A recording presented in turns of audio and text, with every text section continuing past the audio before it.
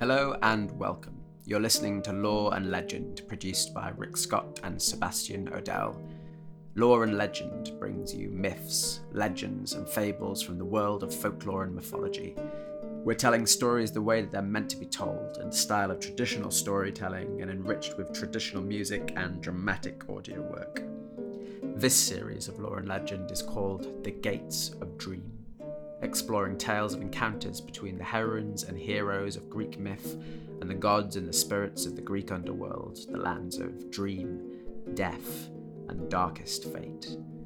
This episode comes to you thanks to the contributions of our Patreon subscribers, Storyfolk Sean Powell, Christy Carson, Shawnee Basket, and Paul Jackson.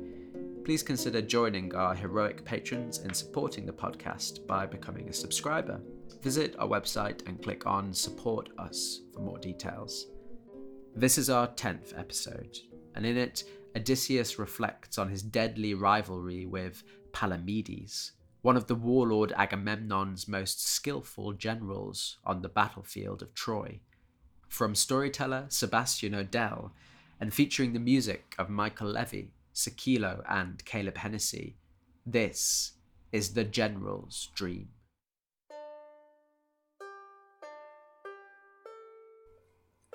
A message came to Odysseus in his fortress high up in the mountains of Ithaca.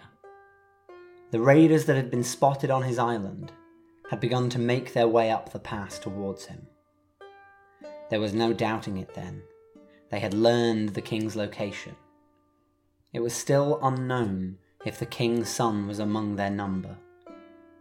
There were too many for Odysseus' soldiers to rout on the approach, even in the vice of a mountain pass. Instead, the soldiers would bolster the defences here and await the oncoming siege. And so the soldiers began to prepare for battle. The serving boy came to Odysseus' side to begin arraying the king in his armour. Armour that Odysseus had not worn in many years, and which he had hoped to never wear again. It had been the armour of Achilles, and after the hero's death, Odysseus had won it in the contest of words with the mighty Ajax. Odysseus appeared distracted, so the boy spoke. He commented on how regal and powerful Odysseus appeared while wearing the armour, and that it was foolish that anyone would doubt it would fit or suit him. He was referring to something Ajax had said during the contest, but Odysseus was in no mood for flattery. Ajax was a great warrior, he replied, staring forward, and he would have worn this armour with pride and dignity. He would have never resented the chance to wear it again. "Surely," the serving boy said, "you do not suggest that the chieftains were wrong to award you this prize?" "Wrong?" Odysseus asked, now looking at the boy. "And right? These did not enter my thoughts for a second. I never thought that wisdom would prevail upon the mind of Agamemnon. My cunning, my wit, my deft judgment, all these were just means to my end." Now Odysseus walked to the window and looked out on the land of Ithaca below him. "All the time I spent fighting, and as long that I spent on my journeys, I had no doubts in myself.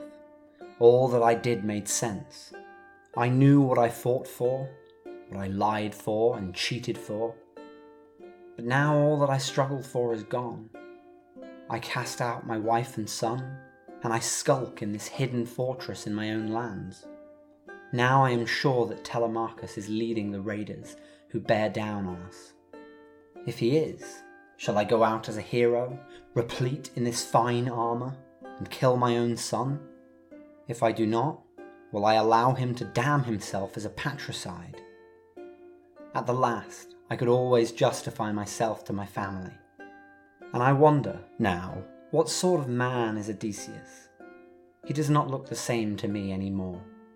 If, as your story told us, mankind are to act as their own judges, how will they judge me?" The serving boy looked surprised. "Men will judge you just as you have already heard in the songs of the bards. The man who breached the walls of Troy without throwing a single spear, with a horde of Greek warriors hidden within a wooden horse. The Greeks will know you always as their finest general.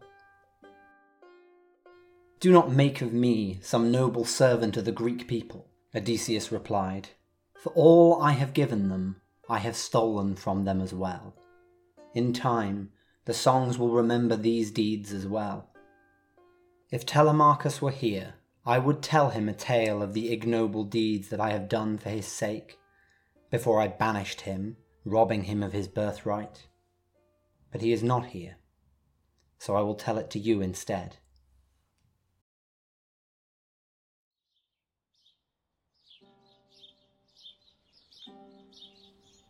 It begins on a beautiful morning on this island, many years ago now.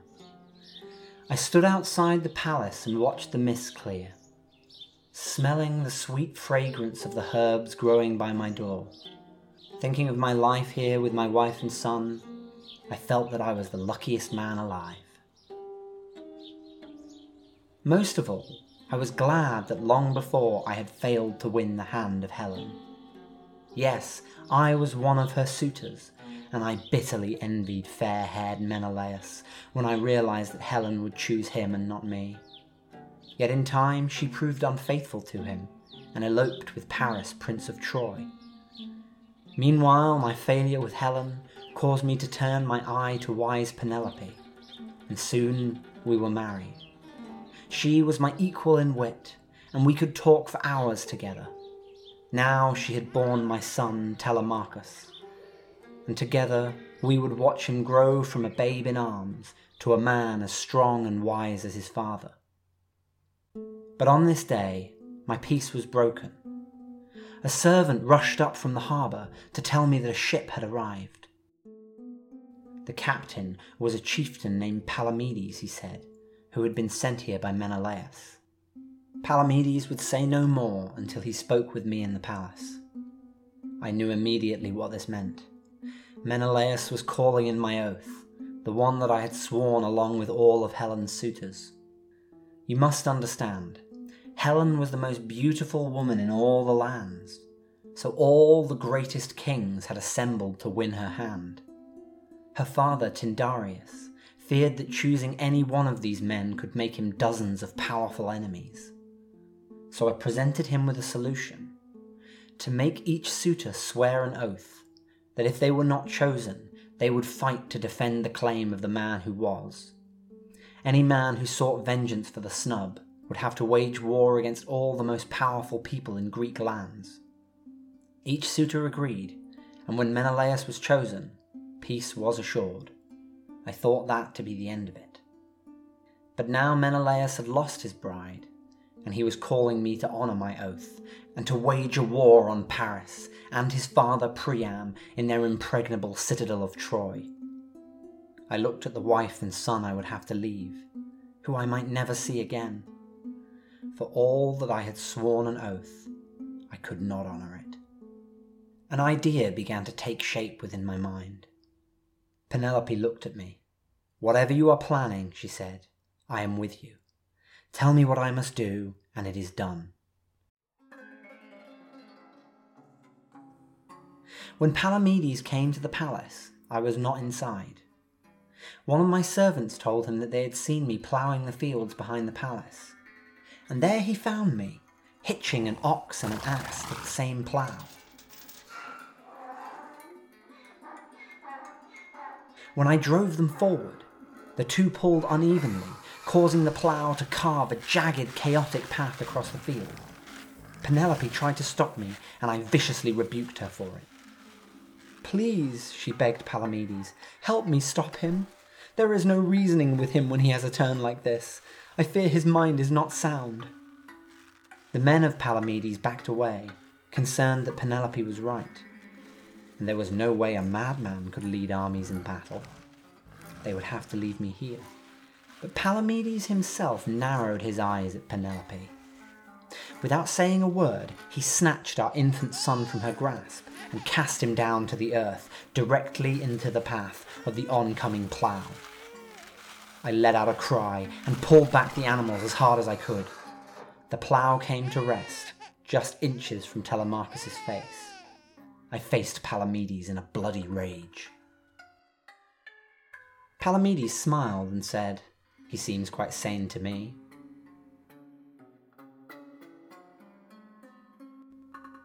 So I was shipped off to the sun-baked beaches of Troy, where Calchas the seer foresaw that we would fight for 10 years before the city fell. It is a mercy I never knew how much more the fates had in store for me, because the thought of 10 years tore my heart in two. In that time, Telemachus would have grown from infancy and learned the skills he would need in life without me. My heart burned with hatred for Palamedes. He had not only taken me from my family, but had he been wrong about my madness, or if I had reacted slower, he would have killed my son. He thought his act a clever one, but it would be the most foolish error he ever made.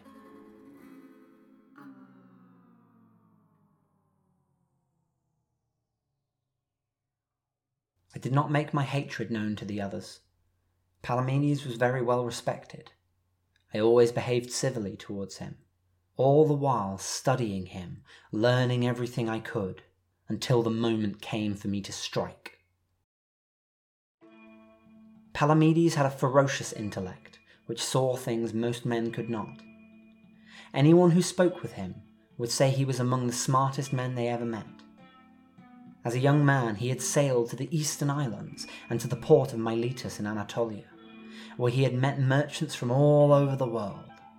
Unlike other Greeks, he was not suspicious of these foreigners, and spent his time learning from them. Then he brought this knowledge home, and in time he invented a new system for measuring and weighing goods. With more exact knowledge of the quantity of goods traded, trust in trade improved, and already it was becoming easier to find buyers for your goods. This made Palamedes a favourite of the Greek people.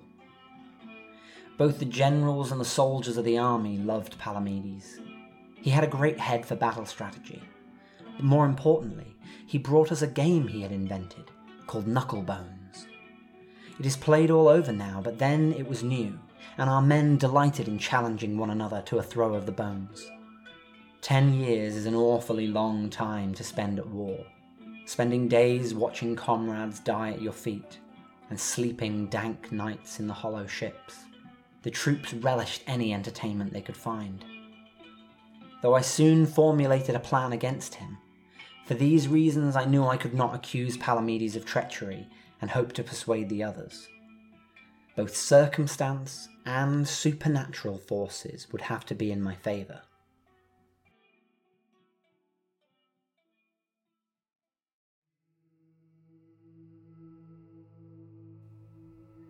"9 years of the seer's prophecy passed in the shadow of that citadel, and we still did not look close to taking it.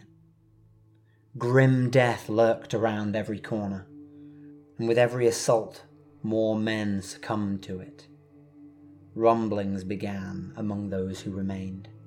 Some said that Troy could not be taken, that some charm of the gods must watch over it.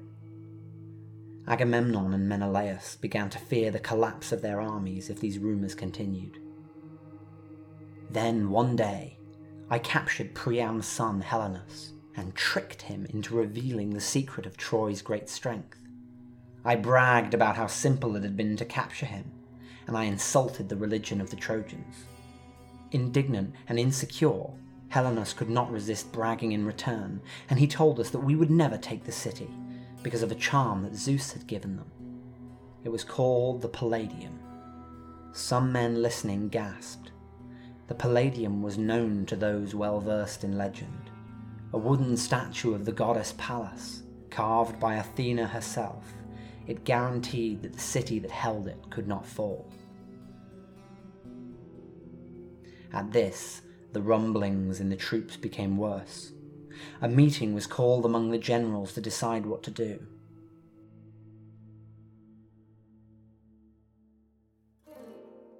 It was there that Palamedes took the floor and gave me my opportunity. "Friends," he began, "I have long feared that it was not possible to breach the walled city. Now, proof of this has fallen from the lips of her prince. They hold the fabled Palladium, and Zeus will protect the city against any assault. Will we go up against the might of the Olympian? Brave though we are, we will achieve nothing by continuing to throw Greek bodies against these unbreakable walls. And when we are all killed, down to the very last Greek on the battlefield, what then? Our cities are all undefended at home. Surely the Trojans will see an opportunity. And if not them, then another empire, or even hordes of raiders from the sea, will bear down upon our homes, sack our most prized treasures, take captive our wives, and drown our sons in the wine-dark sea. 9 years you have been without your families. Take the chance to return to them. It may well be the last you'll ever get. With that, he finished speaking. Some chieftains cried that Palamedes was betraying the Greek cause, or they accused him of cowardice. These charges rang false, though. The generals gathered had served alongside Palamedes for years, and they knew he was no traitor. In fact, his wise counsel seemed to be winning over the assembly. Few men commanded the same respect as Palamedes. Palamedes himself knew this, but he also knew exactly who else did command that respect. This is why he looked directly at me as he reminded us of our families. More than once in the past, I had persuaded the men not to withdraw the armies from Troy. Make no mistake, I was furious to have been dragged into this war to begin with, but now I was in it, and I would not accept the dishonour of failure and retreat. When Odysseus sets out to do something, he does not fail. Palamedes thought that for all my determination, I could not desire a suicide mission. I had too much love for Penelope and Telemachus. I hated him for trying to use them like this, just as he had used them to bring me here in the first place. So I stood up to speak. "Hearken to me, you Greeks," I said. "I am not cowed by this talk of heavenly charms, and nor should you be. What will the songs say of us if our victory was foretold to come after 10 years of war, and then we ran away after 9 of them? They would say that we are not just cowards, but fools as well. We too have gods of broad heaven on our side, and they will not allow us to die in the dust. I hear that you are all concerned by the power of this idol, but don't you see? It doesn't make them strong, it makes them vulnerable. Yesterday, Palamedes or I might have tried 100 different gambits to breach the tiniest hole in those walls. Today, we know exactly what to do. We need only confiscate the Palladium, and then Troy will be ours for the taking. For anyone with doubts, who believes that we cannot take the idol from under the noses of the Trojans, I will prove it to you. I will be the one to steal it, whether anyone will help me or not. Athena will not deny her idol to one of her heroes fighting by his daring and his wits." The chieftains, hearing a man speak so fearlessly, imagined that they too were full of such courage. It was agreed that we must stay and fight. Palamedes had miscalculated. The next morning, Agamemnon, shepherd of the host, came to visit my tent. He was delighted that I had quelled the insubordination in his ranks. He promised me great riches for winning round the generals, and even more if I succeeded in capturing the Palladium. But I would not meet his gaze. I merely looked at the floor, troubled.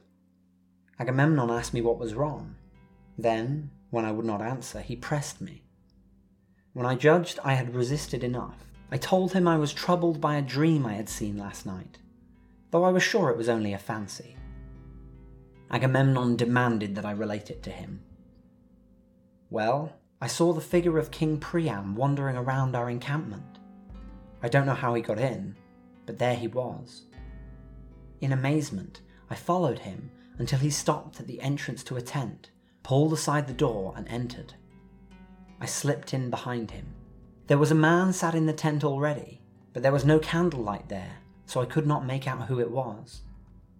I didn't hear, or I don't recall what they said to each other, but they seemed to come to some kind of agreement. They shook hands to seal their bargain, and then Priam drew something from his robe. Don't ask me how it happened, but it was a large chest filled with Trojan treasures, which he laid upon the floor. Then he left, seemingly without noticing me at all. Then it was just me and the stranger in his tent, and I saw that the stranger had taken a spade and began to dig a hole in the ground, presumably to bury the chest. Though he now came closer to me, I drifted into wakefulness before I could see who it was. Agamemnon was a superstitious man, and he did not like to ignore the portents of a dream. His ire had been steadily rising as I spoke. "You didn't see the man," he said, "but you saw the tent. Would you know it if you saw it again?" Slowly, I nodded, and I said that I thought I would. So he led me through the camp, and stopped me in front of each tent as we walked, and at each tent I would look and stroke my beard, and then shake my head and say, "No, not this one," and then we would move on, until we came to the tent of Palamedes. The man was dragged from his tent without an explanation. Soldiers were sent in to search it, and soon enough, beneath a rug, they found a patch of freshly laid earth. And of course, when it was dug up, they found a large chest of Trojan treasures.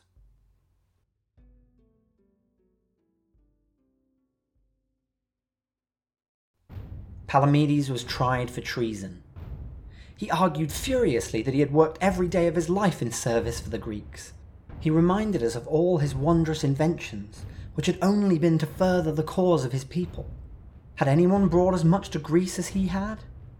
Why would he now throw away his honour and reputation for a box of Trojan trinkets? What's more, could Agamemnon find one man who had seen him bring this chest into the camp? Did it not make more sense that it had been brought from somewhere inside the camp itself? It was all argued very compellingly. Any reasonable judge would have had to conclude that Palamedes was innocent.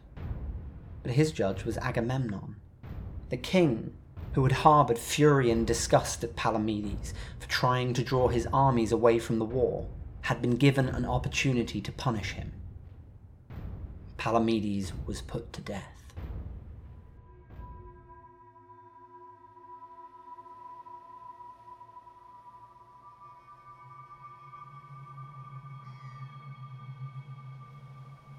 Many weeks later, a ship arrived on the beaches of Troy, and an old man came ashore. This was Nauplius, father of Palamedes. He had sailed for weeks to be here, to demand an explanation and the return of his son's body. He would not believe Palamedes could be guilty of treachery. Agamemnon was in no mood to give an explanation, but he granted that the body might be returned, and the limp, silent form of Palamedes was lain in the arms of his father. Nauplius cradled the head of his son and lamented, "O Palamedes, dear to my heart, what have they done? They have slain the fairest flower of Greece." And he wept without restraint. Then he laid Palamedes upon the sand, and looked up at the chieftains with tear-blinded eyes. "Tell me," he said, "who accused my son of this crime? I will not leave this place until I know. Tell me, and then beg forgiveness of great Zeus that you believed the word of that man." Should I have stepped forward then, if the life of Telemachus demanded the death of Palamedes? Should I have had the courage to declare it to his father? Perhaps this could have prevented the worst of what was to come. We will never know, because it was Agamemnon and not me who broke the silence. He had condemned Palamedes to his doom, and would not now be told that it was a mistake. Enraged, he told the old man that he should be grateful even to have received the body of this traitor.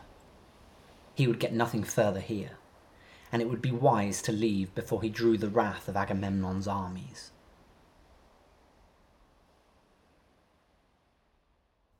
He gave me cover for my silence, and I took it. Nauplius did not leave, however.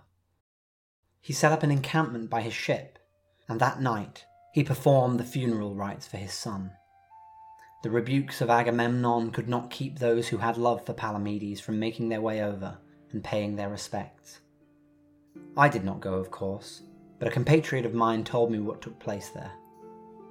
When Nauplius had poured the libations, he began to speak of his son. "Palamedes, when you were born, I was tired. Decades of strife in our kingdoms had made me cynical. I carried no great hope for the Greeks. But you blew all that away. You were bright, quick, and endlessly curious. You breathed a new life into me, and I soon delighted in learning ever more, just to satisfy your constant hunger. You were never too proud to admit you didn't know something. You possessed virtues that most Greeks barely even comprehend. Before you reached manhood, I knew you would far excel me in intellect, and hope for the future awakened in me again. I knew you would carry our family name to great things. You proved me wrong so many times, Palamedes. I believed that life among merchants was beneath you, but then you showed me what that experience could bring. The finest moment of my life was watching you frantically explaining how the new system of standard weights would work. With this war, I wanted to be wrong again. No matter what I said of the dangers of serving men like Agamemnon, truthfully, I wanted to share your passion for the Greek kingdoms, all united as one. I chose to believe you, but they took us both for fools. With this brutal act, all my faith is gone. The Greek kingdoms are a sham for the blind ambition of greedy men who seize what they can at the expense of the noble and the good. I owe them no more loyalty. From this display, the men concluded that grief had driven Nauplius mad. Many were frightened of what he might do next, and so the numbers quickly dwindled from around the fire. Men began to tell others what they had heard there, and slowly, word found its way to Agamemnon. The next morning, he and Menelaus had the old man's encampment surrounded, and they gave him an ultimatum. Leave now, or face the same fate as Palamedes. To our shock, the old man merely nodded blankly, told his men to pack up their encampment, and he sailed away from Troy with his son.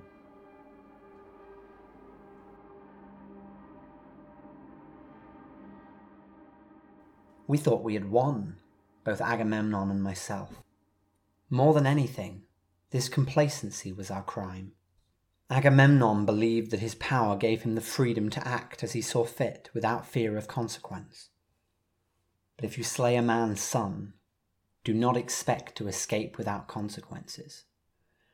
Remember the tale that you told me of the events that took place in the house of Atreus. It was Nauplius, on his return to Greece, who introduced Clytemnestra to Aegisthus, knowing that they both harboured hatred for their king. No matter how much of those events he planned, Nauplius lived to see his son's executioner slain. As for me, when the war was won, I had all but forgotten the incident. Though I had visited upon Nauplius what Palamedes had only threatened upon me, I fancied that my success was the prize of my superior strategy. I had hid my rage and acted only when the moment was right. Nauplius had shown his hand too soon, and had left Troy without even getting my name. But though he did not reveal it at the time, I have reason to believe that he did learn it, in conspiratorial whispers by the firelight in his camp, and I will tell you why. When the Greek ships finally made it back across the Aegean Sea, a storm struck the fleet off the coast of Euboea. In darkness, wind and rain, the men struggled to keep their ships afloat. They were frightened for their lives and desperate for any sign of safety. When they had reached a moment of calm in the raging tempest, some sailors spotted a light not far away from them. A light meant a lighthouse and safe harbour at last. A dozen or so ships turned their course to make for this light, men rowing with all their might for a chance of reprieve. All of a sudden, the first ship pitched back. Men were thrown like so much debris across the deck and into the deep waters behind. The ship had hit a rock. Now it started to capsize, trapping the remaining men on board. As panic seized the remaining ships, 2 more suffered the same fate. This was no safe harbour. It was a trap. The water was teeming with rocks. No one had a safe passage out. Some men were killed in the crashes, some sank within the ships, and some drowned trying to swim for land. Only a small number of sailors made it to shore. Each man crawled onto land alone, exhausted and drenched in water and fear. Half wild with shock, they began to stumble forward, hunting for any help they could find. The first sailor saw a man on the beach walking towards him, his head concealed within a robe. The sailor put his arms out, gabbling half-formed words, begging for aid. The stranger nodded, and then reached into his robe. From it, he drew a blade made from sharpened ram's bone. The sailor was so delirious he had no idea what was going on, and continued shambling forwards. He was stabbed repeatedly in the chest, and fell dead upon the beach.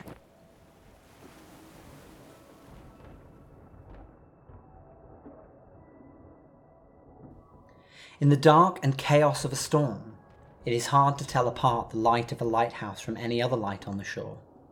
In those conditions, a man with a lantern can stand upon the headland and lure ships towards him.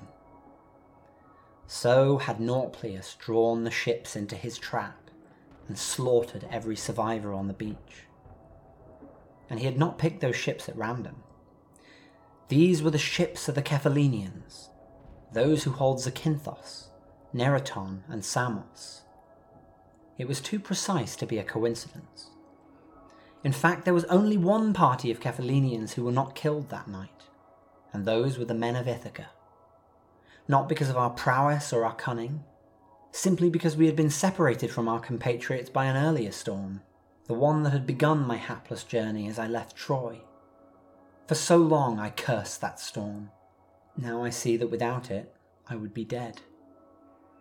Perhaps Nauplius never learned that the men of Ithaca were not among the slain. He had controlled every detail that he could, to ensure his son's killer could not escape him. And by the time I was heard from again in my native lands, Nauplius's old age had claimed him. So for the sake of my actions, the surviving Kephalenians all perished.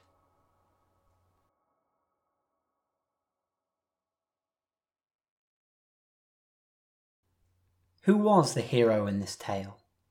Was it Palamedes, who would serve the Greeks no matter what, even if it meant endangering a child? Who followed his cause until it killed him? Or myself, who robbed the Greeks of a skilled tactician and allowed my comrades to die for my crime? All for the sake of my son. However mankind judges me, it must judge Nauplius the same. He understood that the world will not reward you for your loyalty, and that a man must act ruthlessly for the sake of his family. Sometimes I think back to him on the fields of Troy, cradling the head of his dead son, and I know, if it had been me, and the head of Telemachus lay cold against my skin, I would have done exactly the same.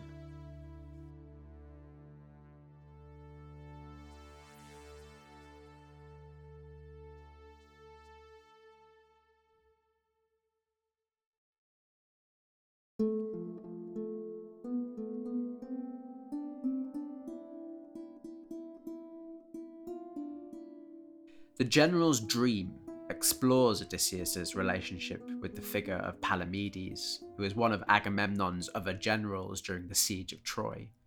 These days, Palamedes is not a particularly well-known figure. He does not share the fame of Odysseus. And yet, he's remarkable for his status as an apparent equal of Odysseus, a culture hero who was credited with nothing less than the first invention of the Greek alphabet, the discovery of numbers, and standardizing the measures that were used for trade and commerce. He was also said to have invented popular games of chance and strategy. Pausanias said that in Corinth there was a temple of fortune to which Palamedes dedicated the dice that he had invented. The invention of dice probably evolved out of the game of knucklebones, which involved gambling on which side the ankle bones of a sheep would land. And this game itself, it probably evolved from a practice of divination. and indeed many early dice were carved from bits of animal bone. Now, anachronistically, Palamedes has often also been claimed as the inventor of drafts and chess, but the games that were actually played in the ancient world were very different. In Homer, it's said that the Greek warriors Achilles and Ajax became so engrossed in a game during the Trojan War that they failed to notice that the battle was raging around them. The word that was used for this game is pateia, which translates as pebbles, and it's thought it might have been similar to a later Roman game called Latrunculii, or the Game of Robbers. Palamedes is not a central figure in the most influential depictions of the Trojan War in Homer. This led Philostratus to declare that Palamedes found his bitterest enemies in Odysseus and Homer, for the one laid an ambush against him of people by whom he was stoned to death, while the other denied him any place in his epic. But his story is mentioned by the Roman poet Ovid in his Metamorphoses, which sees Odysseus, or Ulysses as the Romans called him, in a contest with fellow warrior Ajax to claim the armour of the fallen hero Achilles. Ajax specifically refers to the story about Odysseus and his betrayal of Palamedes. Our knowledge of Palamedes then comes from accounts by people like Philostratus, Apollodorus, Pausanias, Hyginus, and later Virgil and Ovid. And they tell how Agamemnon dispatched Palamedes to call Odysseus into service for the war against Troy. Odysseus attempted to dodge this draft and feign madness by ploughing his fields with a donkey and sowing it with salt. But seeing through the deception, Palamedes proved him sane by endangering the life of his infant son, Telemachus. Accounts of how Odysseus got his revenge at Troy differ. Many of them revolve around a forged letter from the Trojan king Priam, promising Palamedes riches if he would betray the army. Palamedes is then killed or executed, but this is said to happen in different ways. Sometimes it is Odysseus and the warrior Diomedes who stone him to death, or they drown him on a fishing trip, or in another version they lure him into a well with the promise of treasure, and then they fill the well with stones, killing Palamedes. In some accounts, Odysseus also makes sure that the treachery revealed by the forged letter is confirmed, and he does this by burying gold in a place where it looks like it's been beneath Palamedes' tent. Some say that Odysseus told Agamemnon that a dream had warned him that the Greeks needed to move their camp. When they moved their camp back to the place that it had been before, they discovered the freshly dug earth where Palamedes' tent had been, and they uncovered the chest of gold which they believed incriminated him.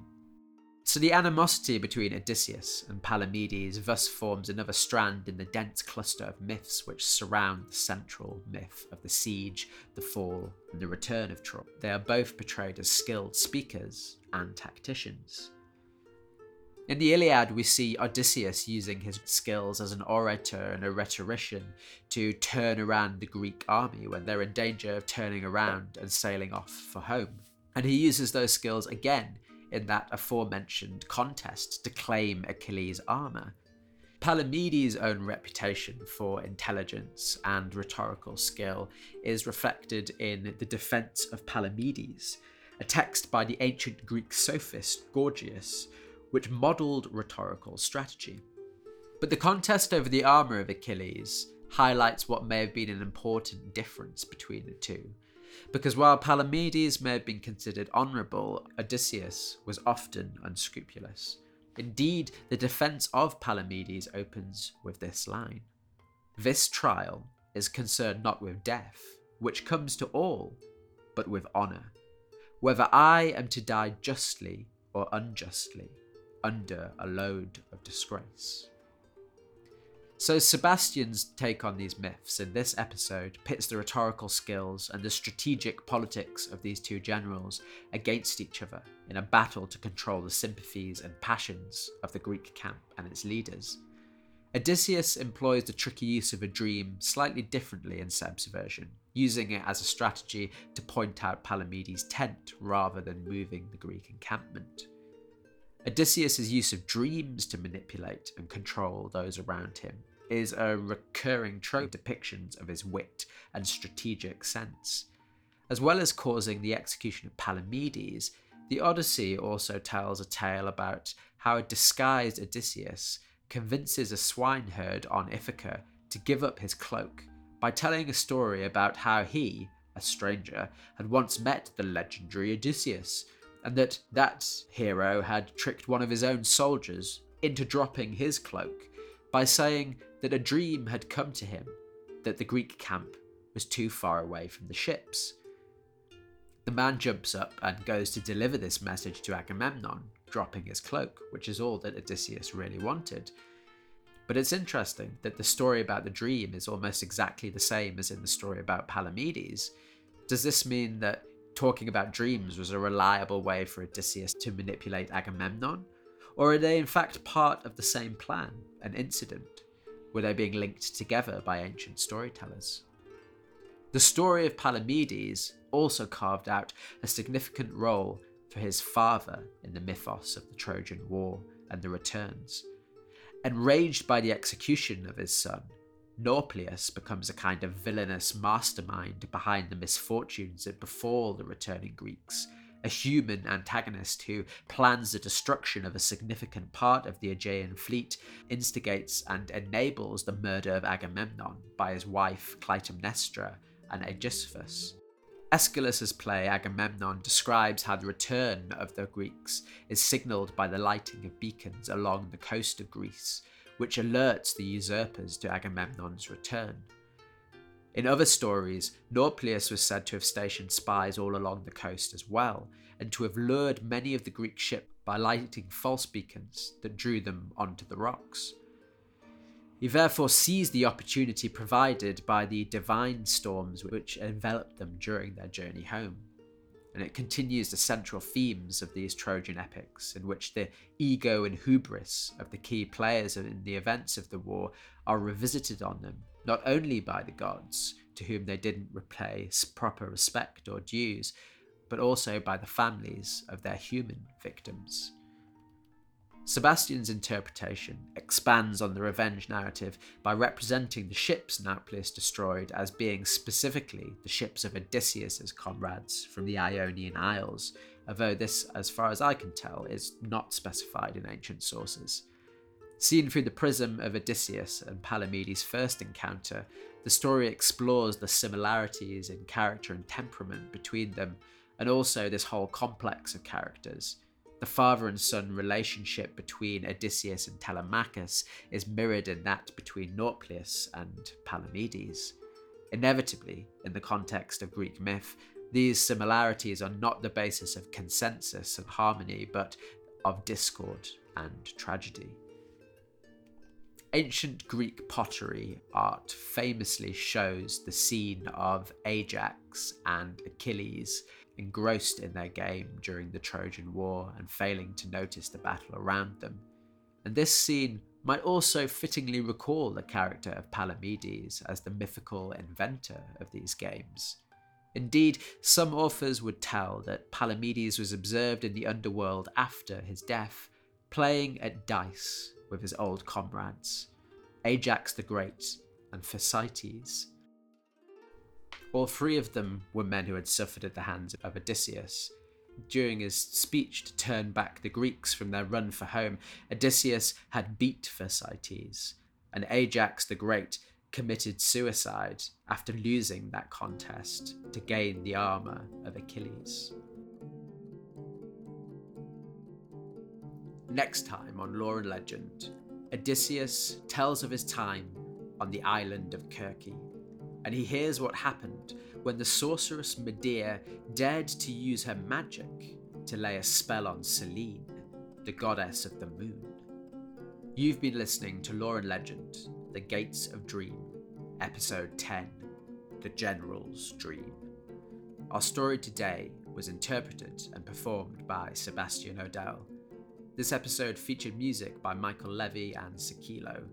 Additional sounds and music were sourced from the community at freesound.org, and full audio credits are available on our website. For news about upcoming episodes and more info about our stories and the research on their sources in world folklore, you can find us at www.loreandlegend.co.uk. On Facebook and Twitter, search for @ofLoreAndLegend. If you like what you hear and you want to help us keep on making a great show, please consider supporting the podcast with a one-time contribution through Ko-Fi or supporting us regularly as a patron. You can find details on the website of how to do that. So once again, sweet dreams, plain sailing, and thanks to you all for listening, Storyfolk.